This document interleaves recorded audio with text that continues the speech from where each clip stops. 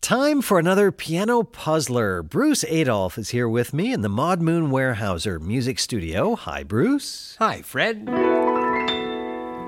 Every week, Bruce takes a familiar tune and he rewrites that tune in the style of a great classical composer. We usually get a caller on the line. Today, we have two from Mount Pleasant, South Carolina, Lynda Miller and Doug Miller. Lynda, welcome to the Piano Puzzler. Thank you, Fred. I'm so excited to be here. And Doug, welcome to you too. Thanks, Fred. So the two of you have such musical lives. Doug, you're a pharmacist. Lynda, you're a second grade teacher, elementary school teacher. But you both play music, and I want to hear about this game that you've come up with called Right and Left. Tell me about that. So in order that I would be able to play the piano and I would be able to play the songs that I wanted to be able to play, right and left became our mode of play together. I take the left hand and Lynda takes the right, and we just work through pieces.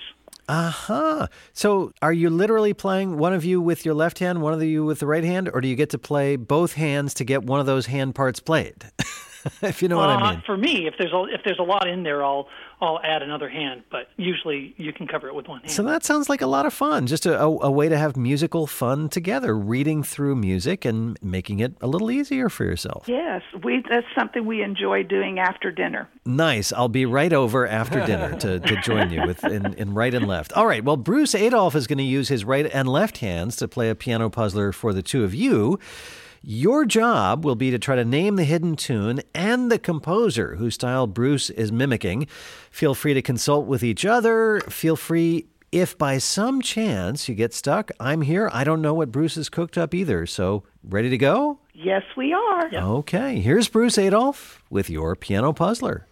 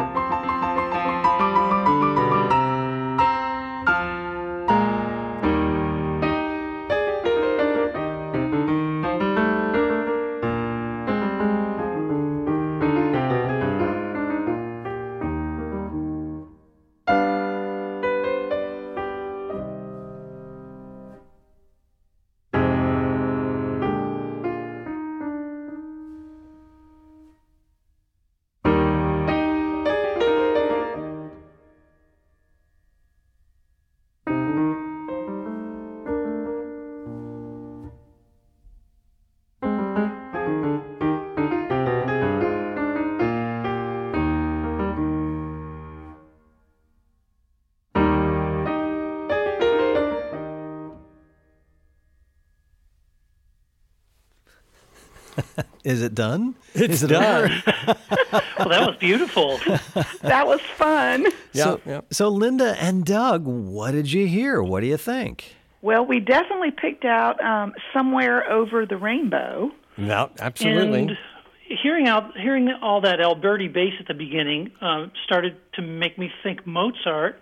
I was thinking Mozart, too. Well, you're extremely close. You're right in the right ballpark. But what makes this not Mozart is it's modeled very closely in structure on a famous piece by someone else.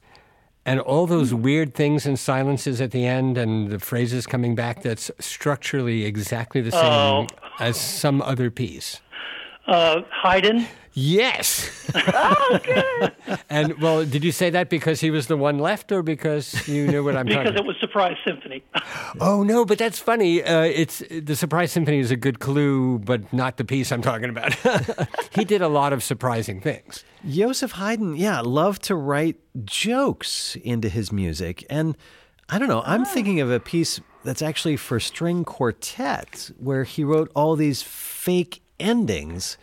And I've heard and seen it played where you think it's an ending and people start to clap. Oh, no, there's another phrase. And then people start to clap. No, there's another phrase. So that's... Well, that actually, this movement is based on that piece, and the last movement of that piece, particularly, is called the joke. So the whole piece gets referred to as the joke quartet. And I took every phrasing idea from the joke that I could cram into this little puzzler. Even the tune, when you think of Somewhere Over the Rainbow, it starts like this. It begins and ends on an E flat, and it could be over. I mean, it's not, but the end. So that was very surprising. Yes, indeed. And Haydn's tune, this is from the joke.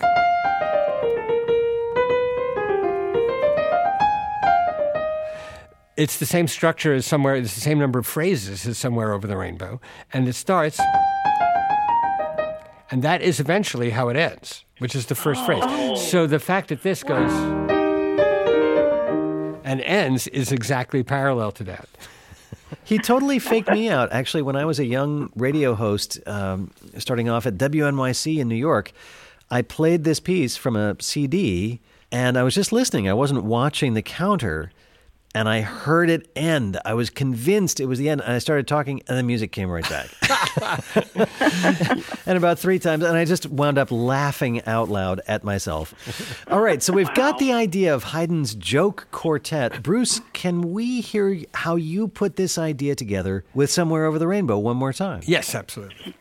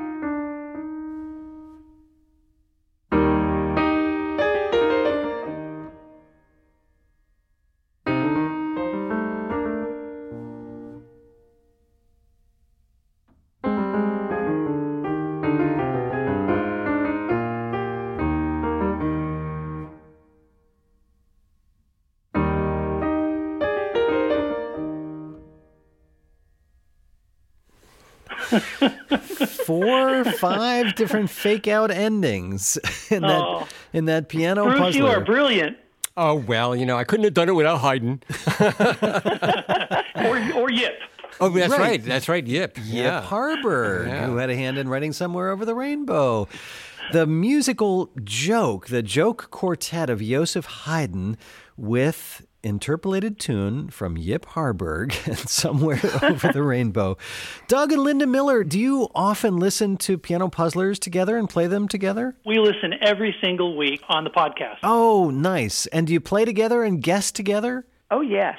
Who gets the tune? Who gets the composer? I usually get the tune, and Douglas usually gets the composer. Well, it certainly worked nicely as a tag team on the radio. That was fantastic. Thank you. Thank you so much.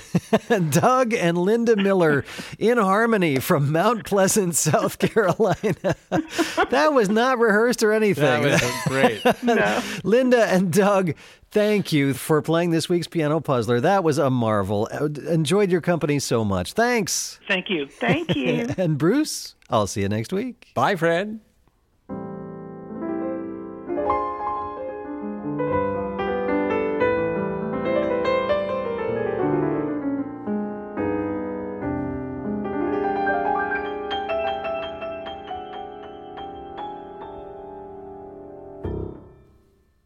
Hi, Fred Child here, just dropping in quick. Thanks for playing along with this week's Piano Puzzler. So what's next on your playlist? I'd like to suggest the New Classical Tracks podcast hosted by my friend Julie Amacher.